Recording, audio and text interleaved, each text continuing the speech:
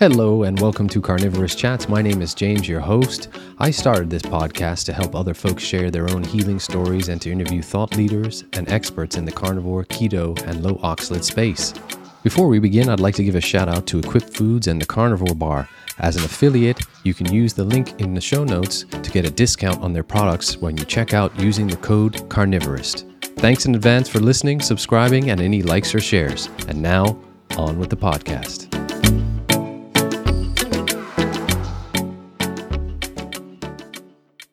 Hello, everyone, and welcome to Carnivorist Chats. It's James, your host. I am super excited to have this guest joining me today on the show. This guest is profoundly impactful in my own journey, and I will explain why later on, but has also been so impactful on so many other folks' journey that have found a way out of vegetarianism and vegan diets to adding animal foods back in. The author is an advocate. She's an activist. And she's just an all-around cool human being. Lierre Keith, welcome to Carnivorous Chats.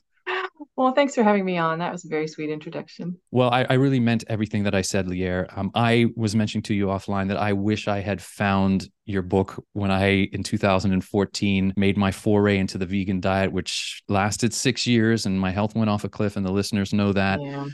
However, since reading your book and having read it a couple of times now, it has been tremendously helpful for me to just reinforce the decision that I made to add animal foods back on. Not that gaining my health back wasn't enough of a decision anyhow, Right. but you do wrestle as an ex-vegan like myself and yourself with some of the things that had been ingrained into you during that time in your life. So what I wanted to start out with, Lierre, if it's okay with you, is just an overview of the impetus on writing the vegetarian myth. Specifically, I know you have other books out there. Why did you feel it necessary at that time? 2009, I believe it was when you first wrote it. Just an incredible read. And if you could share with the listeners what was the impetus behind it and sort of some of the things that transpired. Well, I had been a vegan for just about 20 years when I stopped. And like most of us, my health had failed catastrophically. And some of that is just permanent damage. You don't do it this long and get away unscathed. But it was a hard moment to realize that I was wrong about pretty much everything that I thought. And I'm sure a lot of your listeners know this, it's just everything collapses on you. Like you don't understand. It's like your place in the cosmos doesn't make any sense anymore. Like it's like there's no steady ground. There's just nothing stable. And that's very hard. So it took a year or two for me to sort of climb out of that.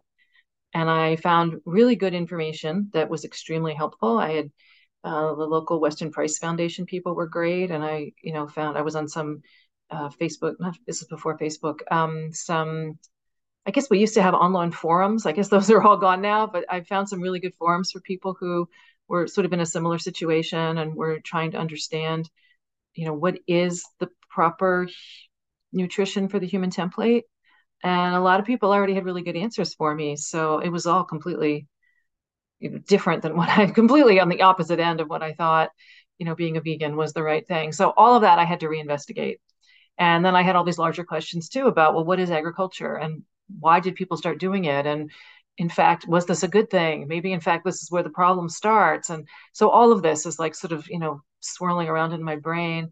And then there was just the sort of how horrible it was for me to have to take that first bite of meat. And that was very traumatizing. It took months for that just to fade and just become sort of normal. It took a long time because really, it's like being in a cult, like for some of us. I mean, it really is. So it was really hard to get back out of that. So then, you sort of put your worldview back together, and I saw all the ways that I was wrong when I was a vegan, and I'm very clear that it wasn't the ethical stance that was wrong. Like the values that I was trying to embody are exactly right, and really those are the values that we need to get to the world that we want. It's just that I didn't have enough information to make the correct choice. And this is why the vegans hate me, is because I'm not giving up that hill. So we're playing king of the castle up here, like who's right? And I think they would just be able to dismiss me a lot more easily if I was just to say, oh yeah, animals are stupid, who cares? Do whatever you want to them, they don't count. And I don't say that. Like I'm still claiming the same moral ground. I'm just saying, you don't have full information here. You think you do, but you don't. And if you can listen to me for 15 minutes, I can walk you through this. And I ended up doing that over and over again because, of course, everywhere you go in life, you're going to bump into these people, especially in the sort of world that I live in. There's everybody is still, especially the young ones, they're trying to be vegetarian, they're trying to be vegan, and they're really suffering. And like in the first 2 minutes of the conversation, they'll be like, "Oh, every time I eat soy, the stomach ache is so horrible." I'm like, "You're already telling yourself what you already know. You don't even have to have this conversation with me. You know this food is killing you." And they're exhausted and they're starving and they're desperate and they don't know why. Like why isn't this working? This is supposed to work. So after a while, after a few years of that, I got honestly tired of having that conversation over and over again. It's like, yeah, I can reach them one by one. And sometimes we'll be sitting there for 2 hours. And I do basically talk them around. I mean, they get it if I lay it all out. But, the thing is, we don't have slogans, we have actual information. And it takes a while to absorb all that information. And it's from a lot of different fronts because you've got the nutritional part, you've got the environmental part, you've got the sort of moral ethical part, and then you've got the political part. So all of these, I have an answer to, but I can't do it in slogans. I mean, they've got meat is murder. It's a great slogan. We don't have anything like that. It's like, yeah, I can't do it in a soundbite. This is actual information, and you are actually going to have to grapple with it. If you want to understand what's really going on the planet. And then it's going to take time because it's going to affect pretty deeply. I mean, the thing about being a vegan is it's never just what you eat, right? It becomes who you are. And this is why it's so hard to engage with this counter information, is because it feels like a threat to your very self, your sense of self. And it's very scary. I have had so many people say to me, I got your book somehow. Somebody sent it to them or they bought it, and then it sat on my shelf for 2 years. I was too afraid to pick it up.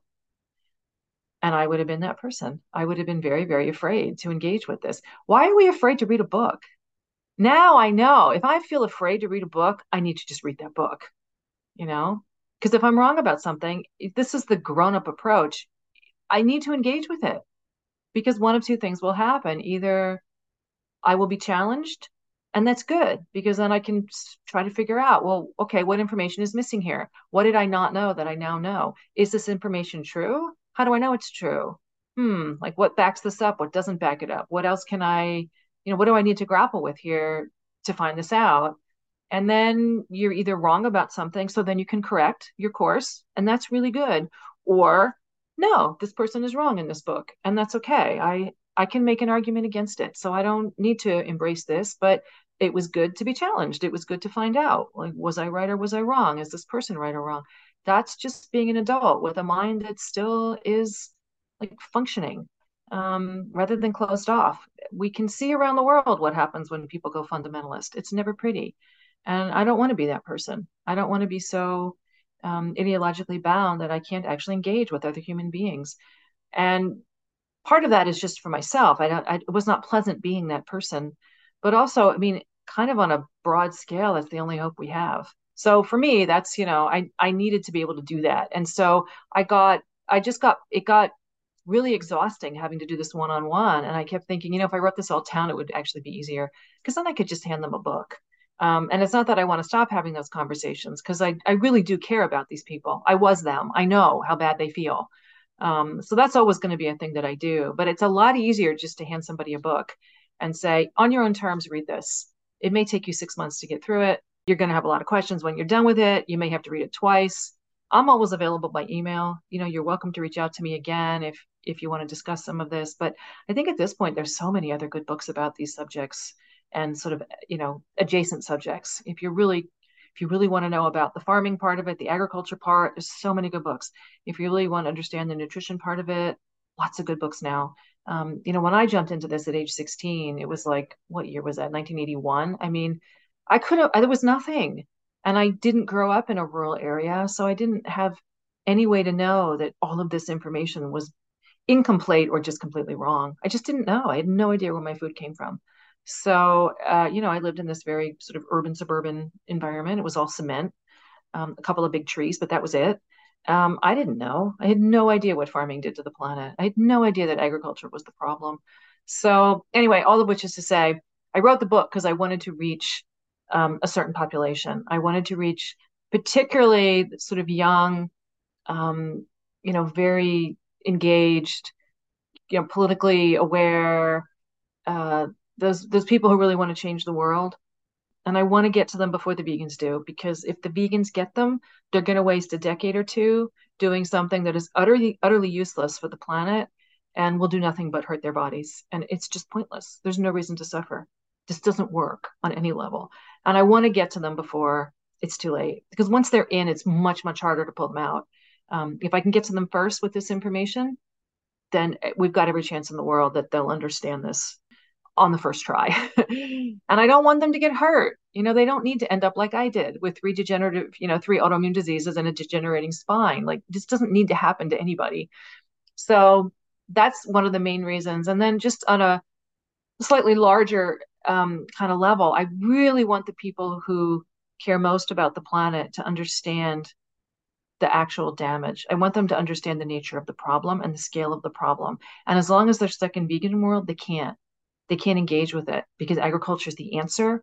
And I have very bad news for them. Agriculture is the problem. So, we're going to be at loggerheads until they can break out of this a little bit and start to listen. And I want their passion.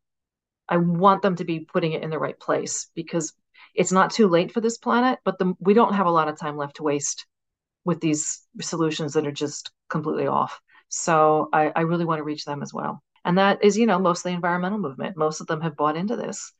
They just don't know better. So that was kind of, the sort of the two groups of people that I was trying to reach when I wrote the book. So I don't know. Has it been successful? I mean, I get plenty of hate mail, so I'm definitely poking somebody, but I also get those really sort of heartfelt emails from people who, it helped. It did help. They were stuck in this. Their health was decaying.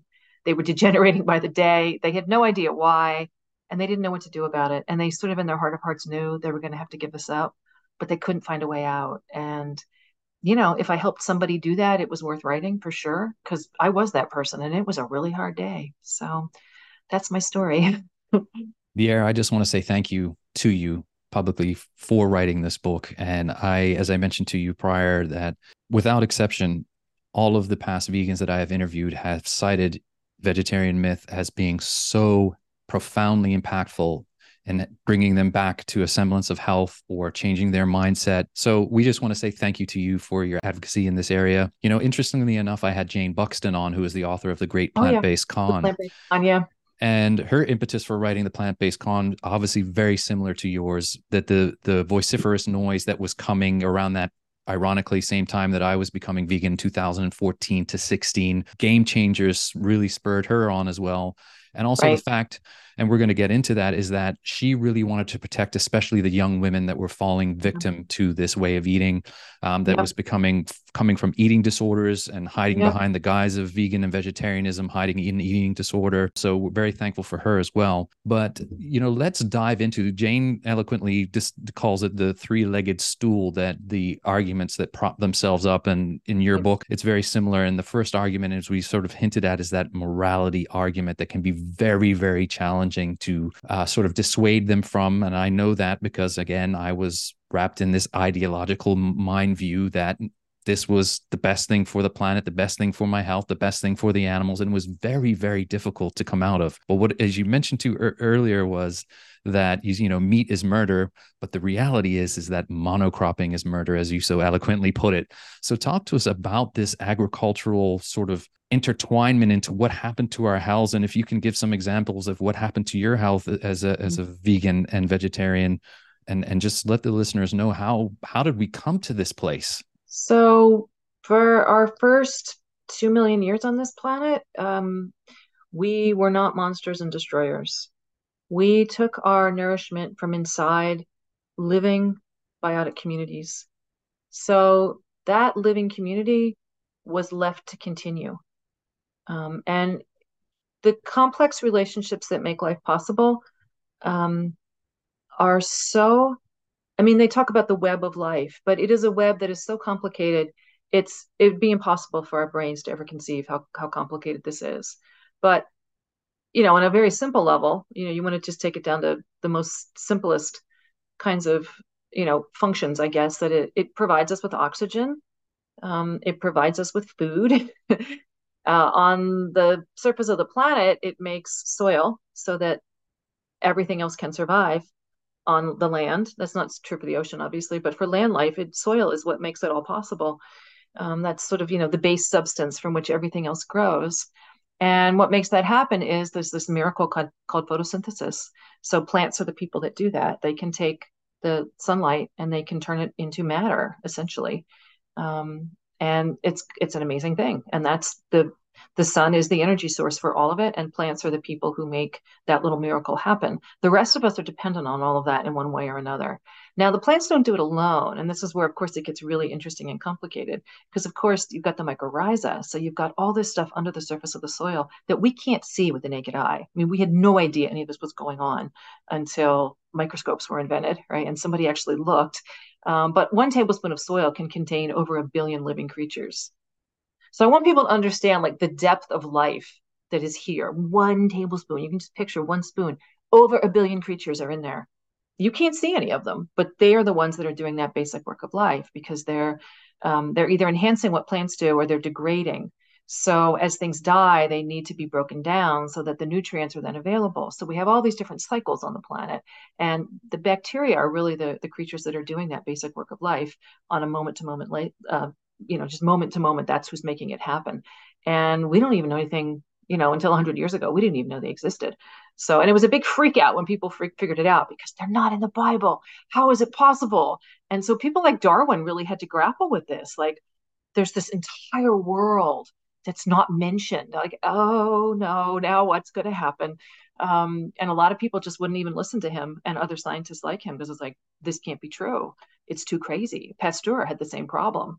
We're like, this world cannot be possible.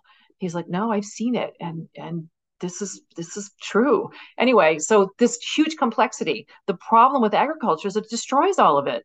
That's the problem. It's like literally how we've destroyed the planet. So 10,000 years ago, in a few places around the globe, people start doing this completely other way of life. And it's called agriculture. It's called farming. And so we have to understand in very brute terms, you take a piece of land, you clear every last living creature off it, just gone. You clear it off, and then you plant it just for humans. So we've got some major problems here. The first is that this is mass extinction.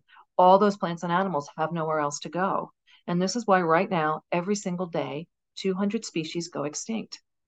And tomorrow it'll be another 200. And the day after that, it'll be another 200. And there's going to be nothing left by the time we're done. And I want people to understand the seriousness of this. We can't make, even if you don't care about those other creatures, which frankly is sociopathic, but let's pretend they don't even exist to you as moral creatures, fine, whatever. Where are you going to get your oxygen? I'm like really desperate to know where you think this is going to come from. 2 out of 3 animal breaths are made possible by the plankton in the ocean. They are the ones who do that for us, and they are tiny little creatures. Some of them are more plants, some of them are more animals, but they float around in the ocean. They can't really propel themselves, so they're dependent on currents and whatnot. But that's what they do, is they produce oxygen. So the oceans are now so acidic from all the carbon that's been released that they're having a very hard time repopulating themselves. And when they go down, we're going down with them. This is very scary. I want people to understand. You may not care about plankton because they're tiny and they're green and they're small and you can't really, you need to care about plankton. Okay. And I, just as an aside, there's at the cathedral, the St. John Cathedral in New York City, they have every year they have they do the blessing of the animals that's based on the St. Francis of Assisi, was the big animal guy. If you into your Catholic saints. And so they do this thing where they do the blessing, and they the very first creature that they bring to the altar for blessing is the plankton. And I just think that's really cool that they figured that out. So they bring a bowl. And then they have like bigger and bigger, and it sort of ends with an elephant, I think. I don't know, the poor elephant. I hope it's not in captivity. But anyway, there are people who know this, but this is where we get our oxygen. So what does agriculture do? It destroys all of it, like down to the bacteria, the mycorrhiza. Everything gets killed when you plow. You clear that land. What land is supposed to have on it is permanent plant cover. So we call these perennials. These are perennial plants. And they're perennial because they live many, many years. And just use your common sense. A tree could not grow as big as a tree in one season, right? Now I'm contrasting this with the annual plants. Annuals, they have very big seed heads because they only have one way to reproduce, and that's their seed. Most other plants that are long-lived, that are perennials, they can reproduce in a number of ways. So I'm looking outside right now my window, and I see redwood trees, and I see blackberries. I see native blackberries, and I see invasive Himalayan blackberries. And for the redwood trees, they put out pine cones. That's one way that they reproduce, is they have these, seeds essentially. But they also can sprout up from roots in the ground. They can sprout up from stumps. So trees that have fallen for whatever reason, new trees can grow from that. And the main way that redwoods actually reproduce, and this is fascinating, is when redwood trees get really old, they fall over. So eventually the day comes, and they're thousands of years old when they do this, but eventually, age happens and they just fall over. And they have what are called burls on the surface of the trunk. So when they're standing up, the burls are just kind of there. And you see there's like these sort of big, lumpy kind of bits that sort of, are extended out from the trunk. And a lot of woodworkers love these. If you cut off the burl, which I don't recommend, but if you do that, there's incredible patterns inside, like it's all swirly. So you can make like beautiful inlay. And so they're very prized by different woodworky people, crafty people. But anyway, the tree falls. And then once there's moisture and whatnot going on along the decaying trunk, those burls spring to life. And that's where the new redwoods come from. So when I walk out in my forest, that's what I see is, all the time you get and then there's the burl, and then that's where the new trees are going to populate from. But it has four different ways to make more redwoods, right? Annuals have this one way, and it's the giant seed. So everything goes into that seed. Now, annuals have a role. The planet recognizes, life recognizes that bare soil is a disaster for the planet, and it is. It's a biological emergency for the planet. So once that ground is cleared for some reason, so like a fire, a flood, an earthquake, a landslide, something terrible happens, and the land it's bare, and it's going to be bare for a while. And this is when the annuals have their moment. So those giant seeds that annuals produce have laid dormant in the soil, sometimes for centuries. And now all of a sudden there's no competition because the perennials have been cleared away. There's no roots, there's nothing in the way. So boom, up they sprout. And now you're going to have this patch of land that's covered in usually very, brightly flowered, lovely annual plants. And they're brightly flowered because they're attracting the bees and the pollinators. That's what that's for, to make more seeds. And then eventually, the perennials will knit back together and cover that land completely, and it will be gone. But those seeds will then again lay dormant for the next emergency. So this is how nature deals with this emergency of bare ground. The problem is that we as humans went ahead and decided to make this emergency happen year after year after year on every piece of land that we could. There's nothing left for agriculture to take. It took it all. So, anything where agriculture could happen is gone. And this is, a roundabout way of saying 98% of the world's forests and 99% of the world's prairies are gone. And they're gone because of agriculture, because humans got really addicted to these foods. And those annual grains made us do their will, by sort of locking into the pleasure centers in our brain, and we were willing to do it for them. So there's this great quote from Richard Manning where he says that the annual grasses, got us to do this for them. And we waged a war against the perennial grasses and the forests, and we won. And it was, all on behalf of the annual grasses. And so here we are, completely addicted to wheat and corn and rice and whatever, destroying our health and our way of life, and ultimately our planet. So just to give you another number here, one season of planting your basic annual crop, so wheat or soy or whatever, you can destroy 2,000 years of soil in one season. And anybody who doesn't believe me, just Google it, Dust Bowl. Go look at the pictures of the first day of the Dust Bowl in South Dakota, and you will see at the farms that lost all of their soil in one day. In one day, all that soil was gone. It's just this enormous cloud that moved across the continent and then across the ocean. It's all that soil. That soil was in places 12 feet deep when the Europeans got there, and it's just gone. There's nothing left. So this is the problem with agriculture. It's a drawdown. You're destroying your soil. Every single year that you do this, you're destroying your land. And then what? What are you going to do? So while that's happening, you're also creating this surplus. This is the problem. Other problem with agriculture is the surplus. And if it can be stored, it can be stolen. And if it can be stolen, you're going to need somebody to protect it. And those people are called soldiers. So agriculture makes that possible. It also makes it inevitable. So as you're drawing down, your population is exploding. Hunter-gatherers are very good at keeping their population at sustainable numbers. Agriculturists are terrible at it. There's this huge rise in population. You're drawing down the resources that your land base has, and eventually you're headed for this thing called collapse. There have been 34 civilizations, so 34 times people have decided we're going to make a whole way of life based on agriculture. All 34 have ended in collapse. Mostly they last until the soil gives out, so somewhere between 800 and 2,000 years. But eventually the soil is gone. And this is grim, but the last proteins in the cooking pots are always human, which is to say, people are starving and they go on to cannibalism. It's a terrible thing, but this is where it ends every time. And this is not actually intellectually challenging, right? If you take more trees than a forest can produce, eventually there'll be nothing left. It's the same. If you take more fish than a river can provide, eventually that river is going to be nothing but water and sorrow. It's the same with the soil. You're drawing down every single year. And you're also producing more and more people who need that soil more and more. And then it's gone. So this is why agricultural societies end up militarized, is because eventually you have to conquer your neighbors. You've used up your own stuff.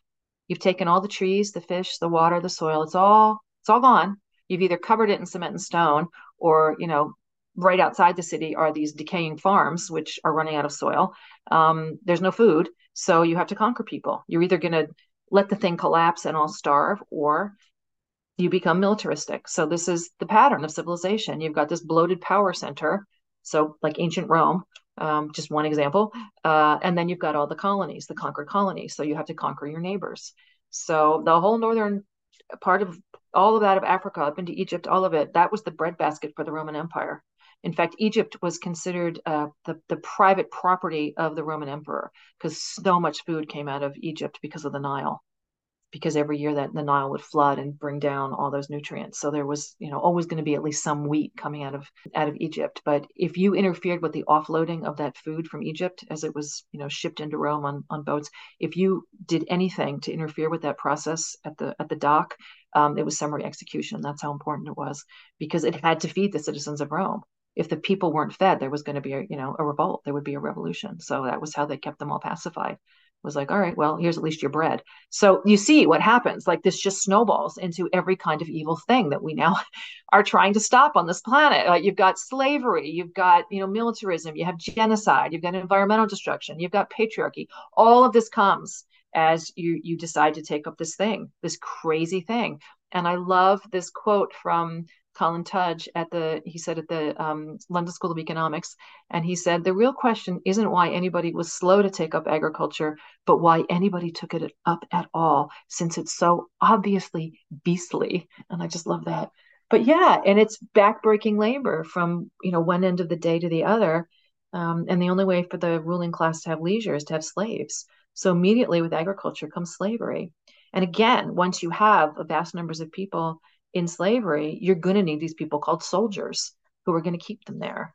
So, once again, agriculture makes it makes it possible, but it also makes it inevitable, because you're going to have, I mean, in ancient Greece, for instance, in Athens, which is supposed to be, the birthplace of modern democracy, over 90% of the population was enslaved. That was the only way that they could have, the philosophers and the kings and all this, doing all their fun stuff in the Colosseum and the Colosseum's Rome, but the Parthenon, whatever.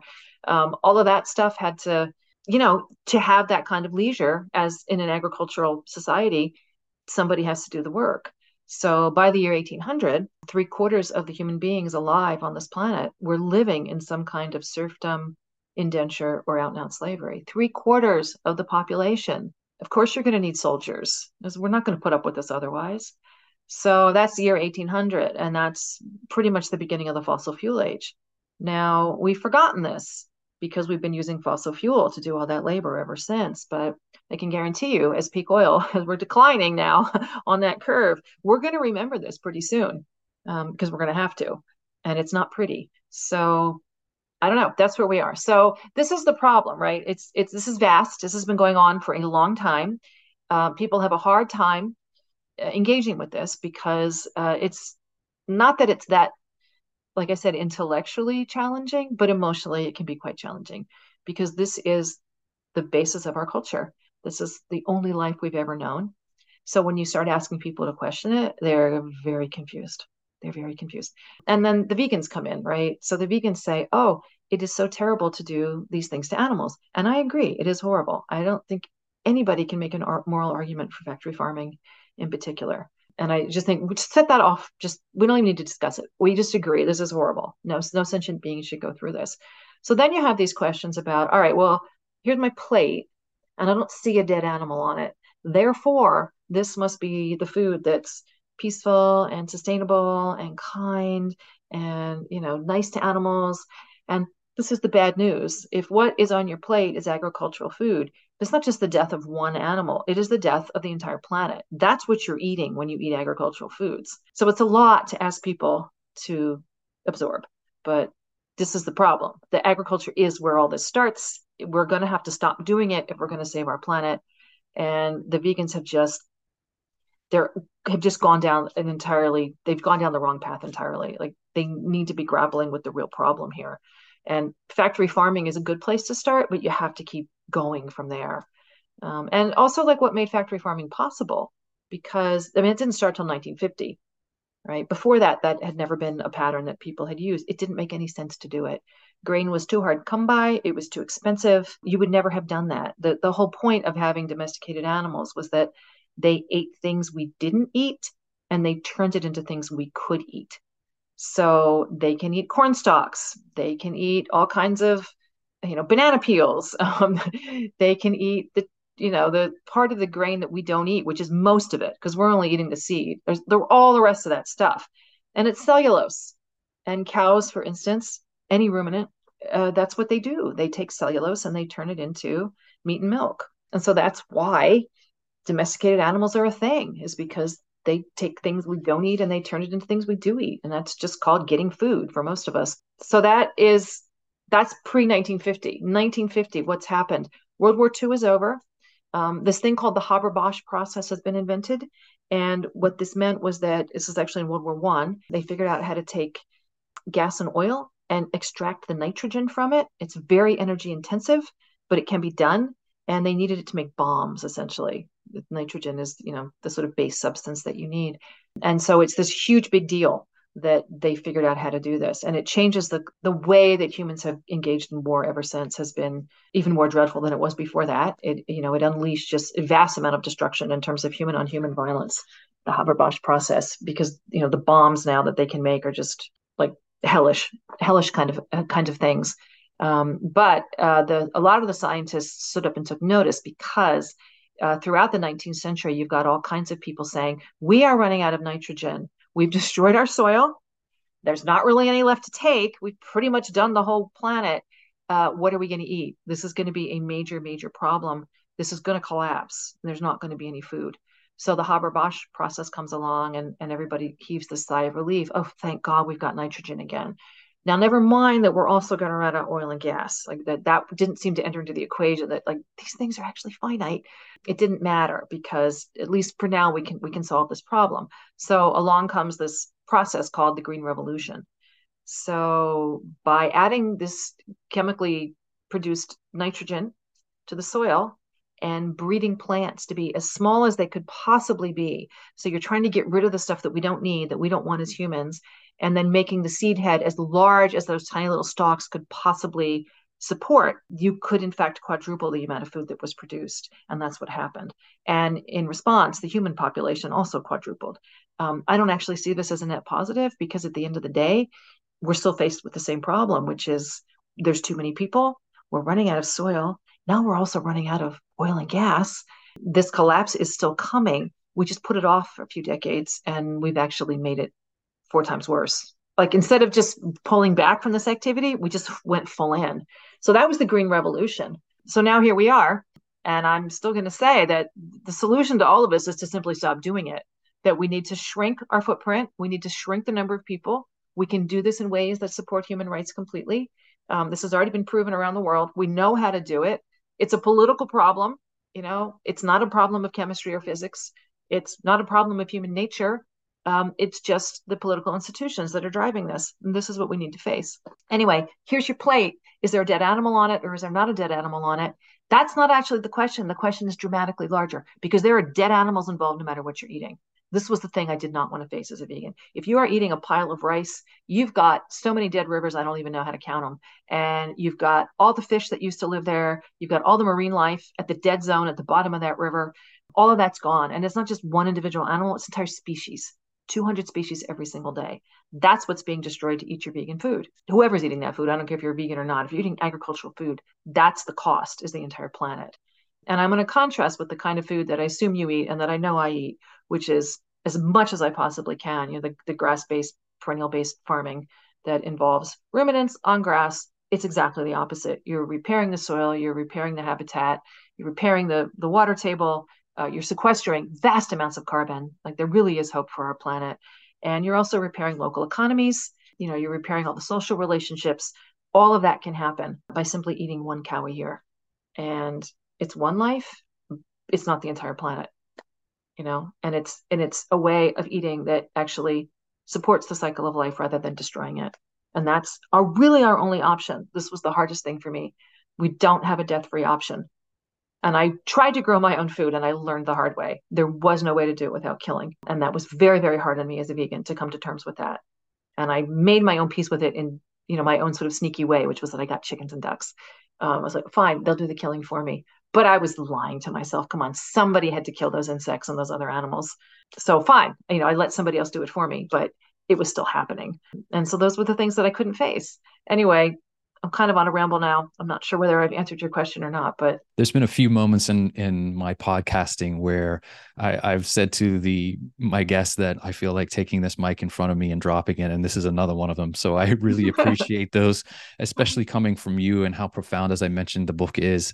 It was interesting, Lierre, as we sort of segue and move over to the nutritional side of things from a plant-based argument to, adding animal foods back in the diet. But initially, I should have talked about what you found out is that, for something to live, something else has to die. You mentioned that. And again, I should have thought about myself dying because my health was so poor. I literally looked and felt like I was dying. My hair was falling out. My skin of was course, nails falling out, yeah, brain fog, dental issues. I was down to 127 pounds at my lightest. I looked emaciated. I lost my job. My testosterone was in the toilet. I couldn't procreate, yeah, all the things we know. right. And we'll get into a little bit more. We share something in our dear friend of betaine HCl now, which I found. Yes, me too. So Yep. we share that in common. So when I heard you say it, I was like, oh my gosh, I have a fellow gastroparesis person here. Yes, right. Oh my goodness, Lierre. But thinking about that, I should have really been putting two and two together, but in my brain fog state, I was literally dying. So I had to add animal foods back in, but I came from it from the angle that I first found Sally K. Norton, and the fact that plants defended themselves was just Yes, unbeknownst to me. So again, we'll get into yes, this nutritional argument with lectins and stuff like that, but that was what I found. And then I found Dr. Baker on Joe Rogan talking about the benefits of animal foods. But then later on, I've had this come up, Lierre, is that I've been questioned a few times by folks, obviously, that are still either entrenched in the vegan diet or thinking about animal foods back in. But I told them that I have never thought about what is on my plate more profoundly than since I added animal foods back in, even as a vegan, right. because like yourself, I did not Yes. appreciate what it took Nope. to get those foods to my Nope. plate. And one of the best things I heard you say is, the question, does your food build topsoil or destroy it? Right. Right. But it's just an incredible thing when you start to think about that appreciation for where your food is coming from. So thank you for that. And folks, the book is The Vegetarian Myth. Make sure I'll put links in the show notes to get it. Lierre goes into all kinds of detail in the book, including her now infamous story of her slugs in her garden, which I won't get her to repeat today, but you can read about it in the book. But Lierre, Everybody loves that story. They're like, tell oh, us that story. it is such a great story. And I know a mutual friend of ours, Casey Ruff from Boundless Body, Oh he yeah, Casey. absolutely adores that story. And that's where, ironically, I really first heard it to heal myself, I listened to podcasts. That's why I'm Yeah, doing what I do today, because sure. I want to get it back out there. And I heard your first interview with Casey when I was sitting there going, I was like, oh my goodness, I know whenever I start this, I've got to speak to this lady. So full circle, here we are today. Oh, So again, thank you. Nutritionally, though, you've Yeah, heard a couple of things that happened to me. I really want to dive into this because what has been profoundly helpful has been sharing my, sure. especially coming from a male perspective, which is wanting in this area so Yeah, badly. I mean, we yeah, have a yeah. lot of women out there that are, but the men, for whatever this machismo thing where they don't want to tell about what happened to them. I've told the listeners before, my testosterone left me, my libido left me, my brain fog. It was Mm, a very serious state. So, Lierre, you mentioned your degenerative disc disease that was, yeah. you now know thanks to your past dietary choices. What else happened? We talked, there's quite a bit. Well, yeah, the first thing that happened, I would say, would be the blood sugar issues, which I had no idea what it was. I just knew that even just a few months in, starting this vegan diet, just eating nothing but sugar, um, which I did not know was sugar. I mean, that's how silly the whole thing is. I thought it was, oh, it's complex carbohydrate. That's the good thing to eat. That keeps you from being diabetic. Like half my family's diabetic. Everybody gets type 2. Like we're totally those people, you know. I was the last person in the world who should have been doing this crazy diet, but I didn't know that. So, we were told in school, and of course I read all the books, complex carbohydrate. That's the way you do it. That will keep your blood sugar steady. Yay, complex carbs. And that entire time I was vegan, I really want people to understand this. I did not once eat white sugar. I did not once eat white rice. If I was even like at a restaurant, which was rare, if there was white rice, it was like, oh no, I can't eat that. It's white. I have to can only eat the brown rice. I wouldn't eat like jelly if it had sugar in it. Like it's a pile of fruit. What do you think it is? But it was like, no, there's sugar. That's the bad thing. No white flour. Everything was whole grain, whole bean, all of it. Like I was so super strict about this. It doesn't matter. It's all just sugar at the end of the day. Nobody told me that. So a few months in, I was having these like horrible episodes, which I now understand were the blood sugar crash. So for anybody who's not onto this yet, what happens is you eat a pile of sugar. Now you can call it complex carbohydrate if it makes you feel better. But I'm telling you, it's not going to make you feel better physically because it's a pile of sugar. The point of digestion is it gets broken down. That's the only way it's going to cross over the brush border through your intestines into your bloodstream. It has to be broken down into tiny little pieces. So for carbohydrate, that means sugar. It's broken up into simple sugars. That's what your body does with it. So now you've got a load of sugar and it's all entered your bloodstream. And it might be 2 minutes slower than white sugar, but it's still sugar at the end of the day, and your body has to deal with it. It's all just sugar. In it comes. Now what happens? Oh, it's a biological emergency because our brains, especially, can only survive inside a really narrow range of blood sugar. If it's too high or too low, you can fall into a coma and die. It's not a joke. This happens to diabetics. Yeah, it's very scary. And your body, your brain is like, what the hell? I can't do this. So it's an emergency. And the emergency response is insulin. Your pancreas will release this huge, sort of wad of insulin comes streaming in to your blood, and it grabs everything that it can. It's a very blunt instrument. Okay, this is how I know we were not designed to do this. It's a really blunt, it's like a sledgehammer, and it grabs everything that it can out of your bloodstream and it shoves it into your fat cells for storage as fast as it can. Just get it out of your bloodstream so your brain doesn't collapse. Without our brains, we're dead. So that's the emergency response. But because it's an emergency response, it's not finely tuned. So now, of course, having grabbed everything and shoved it out of the way, that insulin is not doing you any favors because you're now too low. So that narrow range, you've done the roller coaster. Now you're on the way down. Now you're too low. So now your blood sugar is too low. And this is what I was experiencing just a few months in, was this horrible feeling of I need to eat something. And if I don't eat something, I felt like I was going to die. It was like, it just felt like life or death. And I'd be shaking, a little sweaty, and like, I'm going to cry, kind of like, this is just not right. It's not right. I need to eat. So I would eat another, what do you know, load of complex carbohydrate. And it was a little bit puzzling at first because I had never really felt this before and I didn't know what it was. And I'd never heard it described before. And so I just accepted it as life.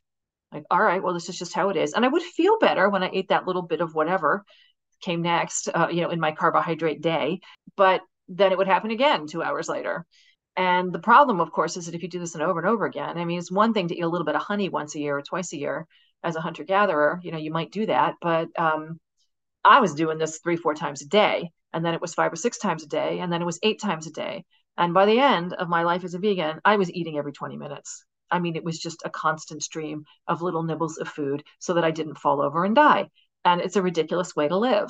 And I see people in my life now who still live this way. Like you plan whatever the meeting is for this thingy that we're whatever. Like, no, we have to have a snack at 10 o'clock. And they say, because of my blood sugar. I'm like, oh, sweetheart, you don't have to do this. I can fix you if you'll just listen to me. You don't have to hell. You don't have to live like this. You can go hours without even thinking about food. I guarantee you will feel better. But you got to stop eating the carbohydrate. It's just all it is. You just got to stop. There's a few hard days in there. The first 3, 4 days is honestly rough, but then you're over it. Because, of course, Pavlov's dogs, you've essentially trained your pancreas to release insulin every time you put food in your mouth. Your pancreas has to realize, oh, it's fine. You don't actually need me anymore. And it can rest, the poor thing. Anyway, that's the blood sugar problem. So that happened right away, and that only got worse and worse. And at this point, I have no insulin receptors left. I just slaughtered those poor babies. I mean, it's just done. Some people can resensitize their insulin receptors. If you haven't done exactly what I did for as long as I did, you might be able to get some of that back. But in my case, no. If I stray even a tiny bit from the plan here, I will feel it. I'm not saying I don't ever binge on chocolate once in a while, but it's not a life plan. I can't do it. I feel so sick for 48 hours afterwards. So I just can't. It's done. It's a done deal. It's like they're fried. So your insulin, it locks into, there's a receptor on the surface of the cell. So it's like a key fitting into a lock. And if you have a really old key, you know that it wears down and it stops working. So, and then you have to replace the whole thing. And that's what happens over time if you just keep abusing the system. So that's number one. That was the first problem that I had. Probably second problem was the dry skin, and the dry hair.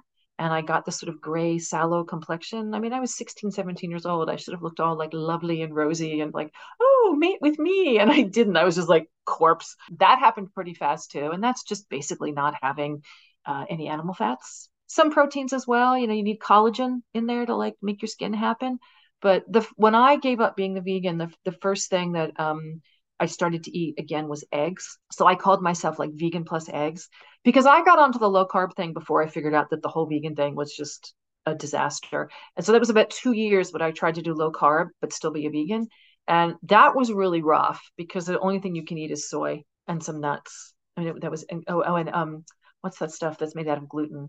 The seitan, that like fake meat. Oh, It's I think just pure, literally pure gluten. That's what it is, right? So I ate that a lot, and of course soy. I just lived on soy. So I did. The blood sugar problems were way better eating the low carb and a lot of peanut butter, but dramatically worse on every other front because of course that soy was just like the worst possible thing I could have been eating. Anyway, yeah, but I started eating eggs at that point because it was like there just was nothing to eat. And within 2 days of eating eggs every day, I woke up one morning and looked in the mirror. I could not believe how different I looked. My skin just was transformed overnight from eating the eggs, a little bit of animal fat, a little bit of animal protein. And I had spent 20 years, every time I moved my arms and legs, my skin hurt because it couldn't bend, which I don't know. I didn't even think about it. It was just something I was so used to. I figured it was just life. And I could actually move my arms and legs and it didn't hurt. Like my skin flexed when I moved the way it's supposed to. It was a miracle. Just eggs alone did that for me. Yeah, and I remember just that day just running back to the mirror, like I look completely different. Like my skin was like, what the hell? This is amazing. Anyway, eggs, eat eggs. So that happened pretty much right away, and that just got worse and worse. And also I was living in New England in Massachusetts, and it was so cold and so dry in the winter. I mean, my skin was bleeding by February. It hurt so bad it kept me up at night. That's how dry it was. This went on for years, and I just thought, oh well, I have dry skin. I don't know. No moisturizer helped because it's internal. It's not external. So really, the barrier didn't help. I needed things I didn't have in my skin. So that happened pretty quickly on. And of course, the dry hair. I didn't lose my hair. I know people who lost their hair. It didn't ever really get thin, but it was so dry. So that happened. And then 2 years in, I started to get this very strange pain in my spine. And it took me years to actually get a diagnosis. Part of that is that they didn't have MRIs in the 1980s, so there really wasn't a way to get a diagnosis. And the other thing was I was just simply too young. That they weren't taking me seriously because like your spine isn't supposed to fall apart when you're 18, and I hadn't been in an accident, so there was no precipitating incident. I was like, there's a mystery. We've got no idea. Finally, I did end up getting an MRI in 1995, so 15 years on. And they're like, oh, well, this is not a mystery. Your spine's completely falling to pieces here. I'm like, all right, fine, good. Yeah, here we go. That you don't get that one back. It's your joints, that level of degeneration is, you can reduce the inflammation, which I have done very dramatically. So I'm in a lot less pain than I was. The year 2000 was when I started eating, or 1999, end of that was when I started eating meat again, and or animal products anyway, and then meat very soon after that. And it took a few years, but I'm in dramatically less pain than I was just from eating, more to the human template. The omega-6s, omega-3s, like all of that definitely plays a role in the level of pain that you might experience. But for some of us, this is permanent. Your joints are very poorly vascularized. That includes, your spine, the joints there. Once they have achieved that level of injury, they don't build back. So that's a done deal. And I highly encourage people not to do this to themselves. Like, if I wanted fentanyl, I can get it. Like, that's the level of, they just look at yeah, okay, what do you want? Like, we can do nothing for you. Like, I know. And I don't want fentanyl. I was on fentanyl for 2 years, just FYI. At the end of my vegan life, the pain was so extraordinary. It was like, I'll take whatever I can get. I mean, pretty much just lived lying on the couch. I mean, I could barely stand up. It hurt so bad. And now it's like, I mean, I can stand up for 20 minutes. I can sit for hours at a time and I barely notice it. I've gotten a lot better, and then going carnivore, it was interesting to me. I wasn't expecting a change, but it was like another notch or two of pain relief just from the plant lectins and, the oxalates. Those accumulate in your joints. So that I was a surprise. I was not expecting. I got some miracles from carnivore, but that was a minor miracle for me for sure. Anyway, that happened. So that was 2 years in. And throughout that sort of 2 year period, my menstruation just basically came to a halt. So there's just like, no way you're getting a baby, honey. And now I understand. And the thing to know is that poor cholesterol is this really life affirming substance. We need to eat it. If we don't eat it, our livers are, tasked with making it, but we really cannot make enough that is for what our body requires. And cholesterol is like the mother substance. It's the mother hormone. It's what we build all our hormones from. It's what we need to build every hormone in your body. And that includes your sex hormones. So animal bodies have this amazing thing that if there's some kind of a disaster or an emergency, we have ways to shut off things that aren't needed now, and we'll deal with it later. So for instance, there's a lion coming towards you and you need to run. You will get a huge hit of adrenaline. And what adrenaline does is it will drive all the energy in your body as fast as it can to your large muscles so that you can do fight or flight, because you might need to pound that lion. You might need to run from that lion, climb a tree really fast. But I don't know whether we can outclimb lions on a tree. I've got no idea, but you might have to try it if you don't know what lions are capable of. You can't outclimb a bear. I know that. There's bears where I live. We see them all the time, but there's no point in climbing a tree. They can climb faster than you. So there's ways to deal with bears. I'm actually friends with a lot of the bears. I'm not afraid of them, but if you did need to run from a bear, you don't want to climb a tree. Anyway, that's what adrenaline does. It's its main thing is to just drive that insulin into your muscles. And what it means is it shuts down everything else. So you don't want to be using energy to digest your food. You can handle that later. But that's why under high stress, like, if somebody suddenly has a gun to your head, or, if you're on the front line of a battle, like really high stress, life threatening situations that humans find themselves in, what adrenaline does in that moment. I mean, you hear about this.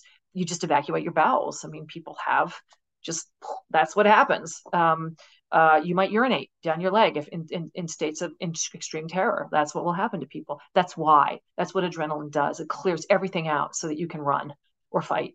So adrenaline is not something you want to be doing to yourself every day. And okay, that's the adrenaline thing. I want to go back to the hormones first. But the reason I'm bringing this up is because you have a way in your body to shut things down when you don't need them so that you can use the energy for other things. If you're not eating enough cholesterol, you need hormones just to keep you alive moment to moment. You don't necessarily need your sex hormones on a moment to moment basis. In fact, your body is making a very wise decision in saying, it looks to me like we're starving here. Might not be a good time to reproduce. We're shutting that shit down. You need hormones right now just to keep you going from moment to moment. You let us know when you find some better food or when it's the end of winter. When the famine is over, we can talk about the sex hormone business. But until then, you're not getting any sex hormones. So all of that gets shut down.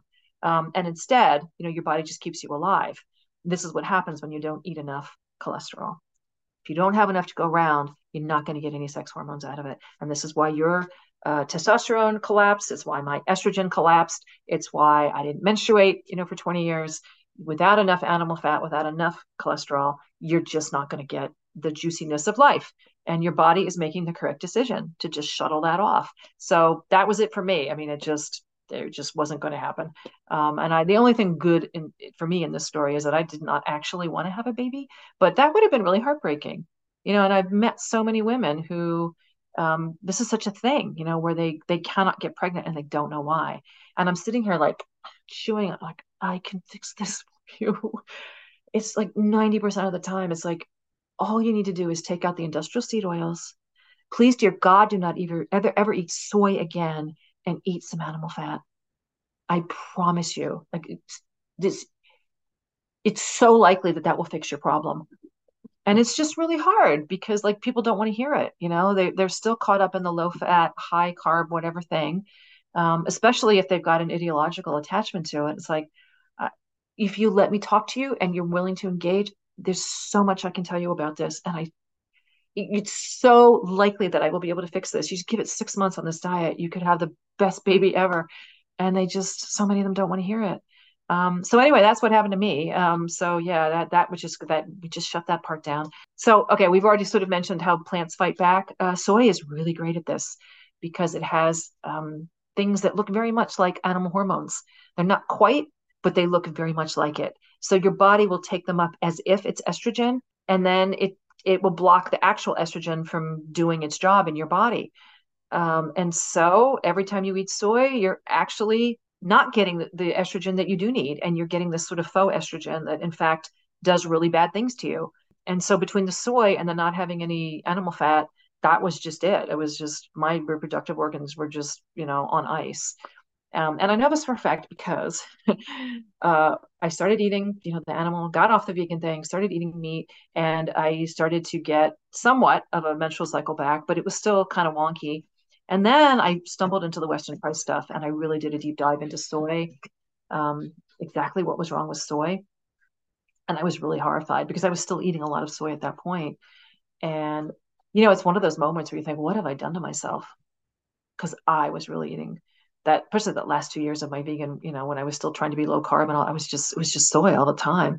And I was like, yeah, boy, everything got so much worse. Like my spine got dramatically worse. Everything got dramatically worse when I was eating the soy. So I went cold turkey on it. I was like, all right, I have to accept this was a bad thing that I did. We're not eating it anymore. No more soy. And within a few weeks, I got my period. And then from that point forward, and I'm not exaggerating, it was every 28 days. You could have set your clock by it until I hit menopause. And this was after 20 years of barely menstruating. It was like boom, boom, boom, boom. And I was like, what did I do to myself? That one was so dramatic. So the soy, I'm telling you, take the soy out. Soy is not food, it's a drug. It is a drug. And the soybean knows what it's doing. It says, you eat me, I'm going to make sure you don't get any babies. It's like the best kind of chemical warfare you could do on an animal. You eat this, oh yeah, you're going to be so sorry. I mean, along with all the other stuff that soy does, the stomach aches and the trypsin inhibitors and like all the other things, it is very, very good at making sure it will not get eaten because you're not going to reproduce if you eat it. Was there anything else? Yeah, I had the depression, the anxiety, the exhaustion, all of that. That like, your brain is just completely unstable all the time. And I say this as an example, but it was really true. If I couldn't find my wallet or my keys, it was like massive disaster. And I would just sit on the floor and cry. It was like there was no balance in my brain. It was nothing. I could handle nothing. Any little stressor was just, I can't do it. It's just terrible. It's like now it's like, all right, I'll find my keys. Who cares? Like they're here somewhere. They didn't walk away on their own.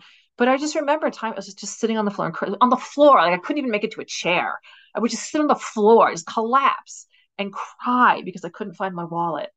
Like you should have just a little more bounce in your brain to be a functioning adult in this world. Like it's not like I was two, it's like as a grown-up person. So that's between the blood sugar problems. That will do that to you. You have mentioned the betaine. Yeah, I am now on betaine too, pretty much forever. So that adrenaline that we talked about, yes, it shuts down your digestive process. So every time that you're on that blood sugar roller coaster, one of the one of the hormones that your body needs, one of the substances it will use to keep you alive is adrenaline. So on the bottom part of that kind of emergency that you're in, now you're going to be making adrenaline to keep that going. So you will burn out your adrenal glands, but in the presence of all that adrenaline on a constant daily 6 times a day basis, you're shutting down your stomach's capacity to produce hydrochloric acid, or your pancreas, whatever makes it. And so you, I mean, I've just permanently damaged my capacity to make acid. And it sounds like you've done the same thing. And this is why this condition that we have is called gastroparesis. Diabetics are the ones who get that. And I don't think I quite got to diabetes level, but I was really close by the time I was done. And that's why it's the adrenaline just constantly shutting down your body's capacity to make hydrochloric acid, because your body thinks you're in a state of an emergency, which you're not. But you are biologically in a state of emergency. And that's why adrenaline is called into this picture to keep you alive. And so, having done this permanent damage, I now take betaine hydrochloride every day. And it completely cleared that up. But I don't know about you. I mean, it wasn't quite 20 years, but I would say 16 years of that, the last chunk of that vegan, the bulk of it anyway. I just felt nauseated all the time. Like, the only time I did not feel sick to my stomach was if I didn't eat for like 2 days, and then it would finally clear. There was enough that it would finally empty my stomach. But I've met a lot of people who have done this to themselves as well. And I'm like, ooh, I can fix you. This is an easy one. Just go to the store, buy this stuff. It's over the counter. Just take it and you will feel so much better. You may have to take it forever, though, depending on how long you did this crazy thing to yourself. So Let me just tell you that something came to me whilst you were talking about soy in particular, and it's a story that I've never shared with the listeners before. About 3 years into my vegan journey, I was sent to a conference, and I was a very strong advocate for the diet, to the point where the conference was catered. It was a one where we had to get a accreditation at the end of it, and none of the food was vegan. So I literally put together all my own food and brought it to the of conference. course, yeah. And then the lecturer, because of how often I needed to eat, think back Uh-huh. to your insulin Yeah. resistance type Yeah. discussions there and burning out my receptors.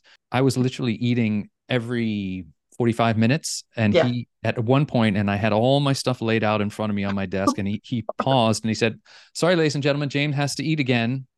We're just going to pause for a minute." And I went, "Oh, I'm so sorry." Oh And God. do you know that after he said that and stopped the lecture, I actually broke down into a puddle of tears and excused myself. He felt Of so course bad. you did. I did. Of course I Of did. course you did. And he came out to me, and to his credit, and I never remembered this till now, he said, "James, I couldn't help but notice you're drinking a carton of soy milk." And at the beginning stages, I was heavily into soy. Oh He said, yeah. and he said, let me just tell you, I'm not a vegan. I admire what you're doing, but I also, because of a lactose intolerance, switched to a lot of soy in my diet. And he said, I noticed that I start to develop breasts as a man. He's Yeah. like, Yeah. Yeah. I literally, he said, so I'm Yeah. warning you. He said, if Yeah. there's nothing else I can do, and God bless him now, I would get you to switch from soy. So I at least listened to that. My Good. downfall was I switched to completely almond milk, and the high oxalate bomb that was, and destroyed my gut. So I still Yeah. ended up losing there. It was, anyway, I It's just wanted, all terrible stuff. it None of it's is. edible. It's not edible. No, no. And as you so succinctly put it, and on a prior podcast, and it's something I wanted to talk to you about, Lierre, was if you had ever experienced this. You mentioned that the soil is in a drawdown state now. You also mentioned that vegans, even though at the beginning stages, they're in a health drawdown because of the dietary Yeah. choices. Yep. So I wondered, like myself and like so many others, if you had experienced any of that sort of bliss at the beginning stages, where you probably cut out, like I did, a lot of the processed foods, and felt pretty good for a while at the first beginning stages of your veganism. And as I talk to more people as they go along, the deficiencies rear their ugly head. Did that ever happen to you on your journey? I didn't really have that because I was not a big junk food person. My mother was not, she wasn't like super strict, but like we didn't have candy and chocolate lying around the house. And we never had soda. So there were like real lines that she drew about, we're not just buying junk. Nobody needs more sugar, like kind of things. And so I had already, I think I had a pretty good head on my shoulder, even as a teenager. Like I just didn't drink soda.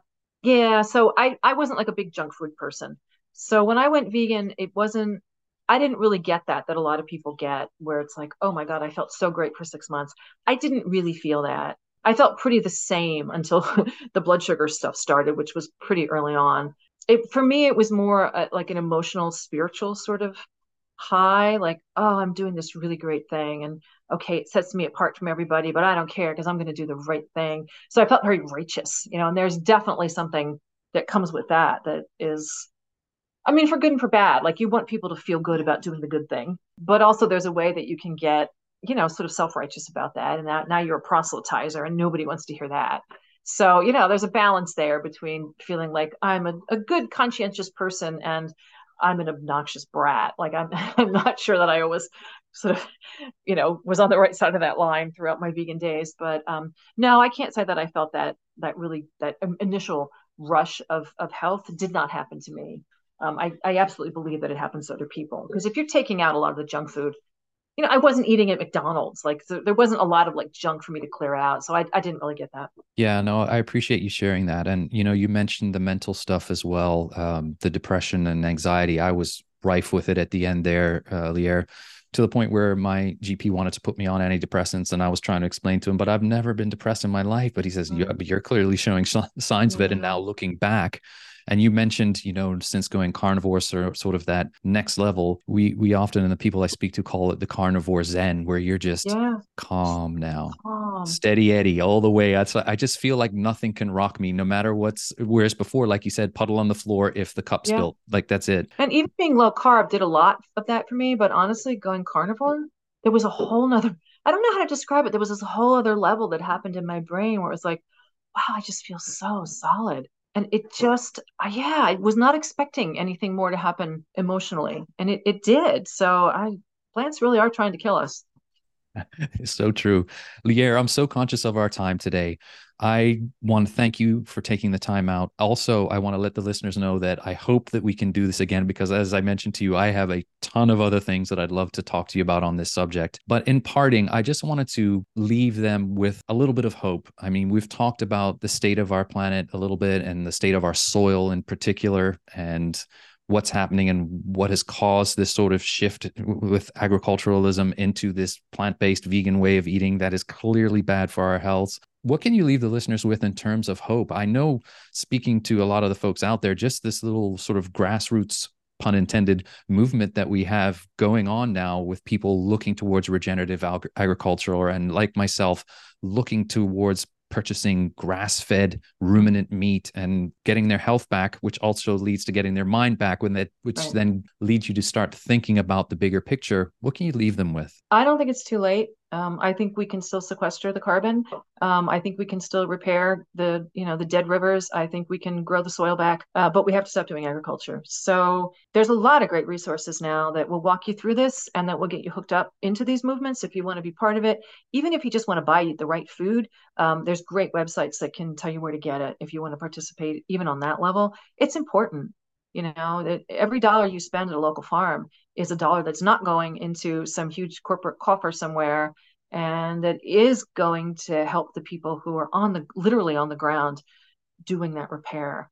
So go to eatwild.com and they have a step-by-step breakdown of grass-based farms. And she's also written a few books. Her name's Jo Robinson. She's written a few good books that will explain to you why this is important and how to do it right. I would also highly recommend Sacred Cow by Diana Rogers. There's a book and a movie that you can watch about that. Also, Alan Savory is sort of the main guy here who figured a lot of this out.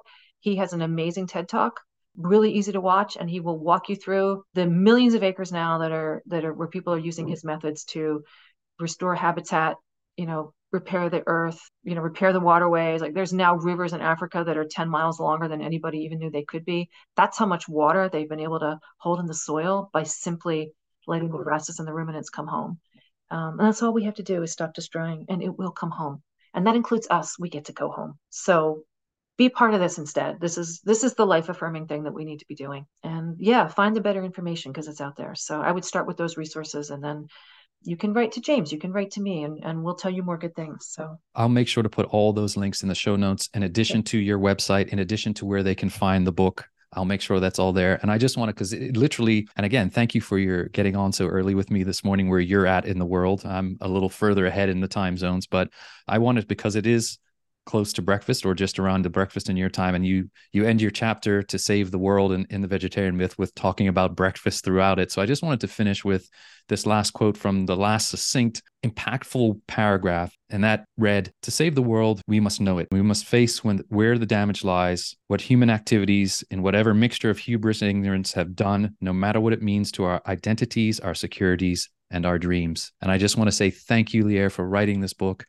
It's an absolute honor and privilege to have you on here today. I just really mean that from the bottom of my heart, to the things we share similarly in our journey, to the advocacy work you've done. It's a pleasure to chat with you, and I'm looking forward to the next time we are able to do it again. Well, thank you. And thank you for all your hard work in the world too. It's going to take all of us. So thanks for being part of it. Thank you, Lierre. Have a wonderful rest of your day. And that's a wrap on this episode of Carnivorist Chats. If you've made it this far, I want to say thank you for listening, and also thank you in advance for liking, subscribing, or sharing this episode. Thanks again to Equip Foods, Carnivore Snacks, and the Carnivore Bar. Don't forget to check the link in the show notes to get a discount on their products. Until the next time, be well,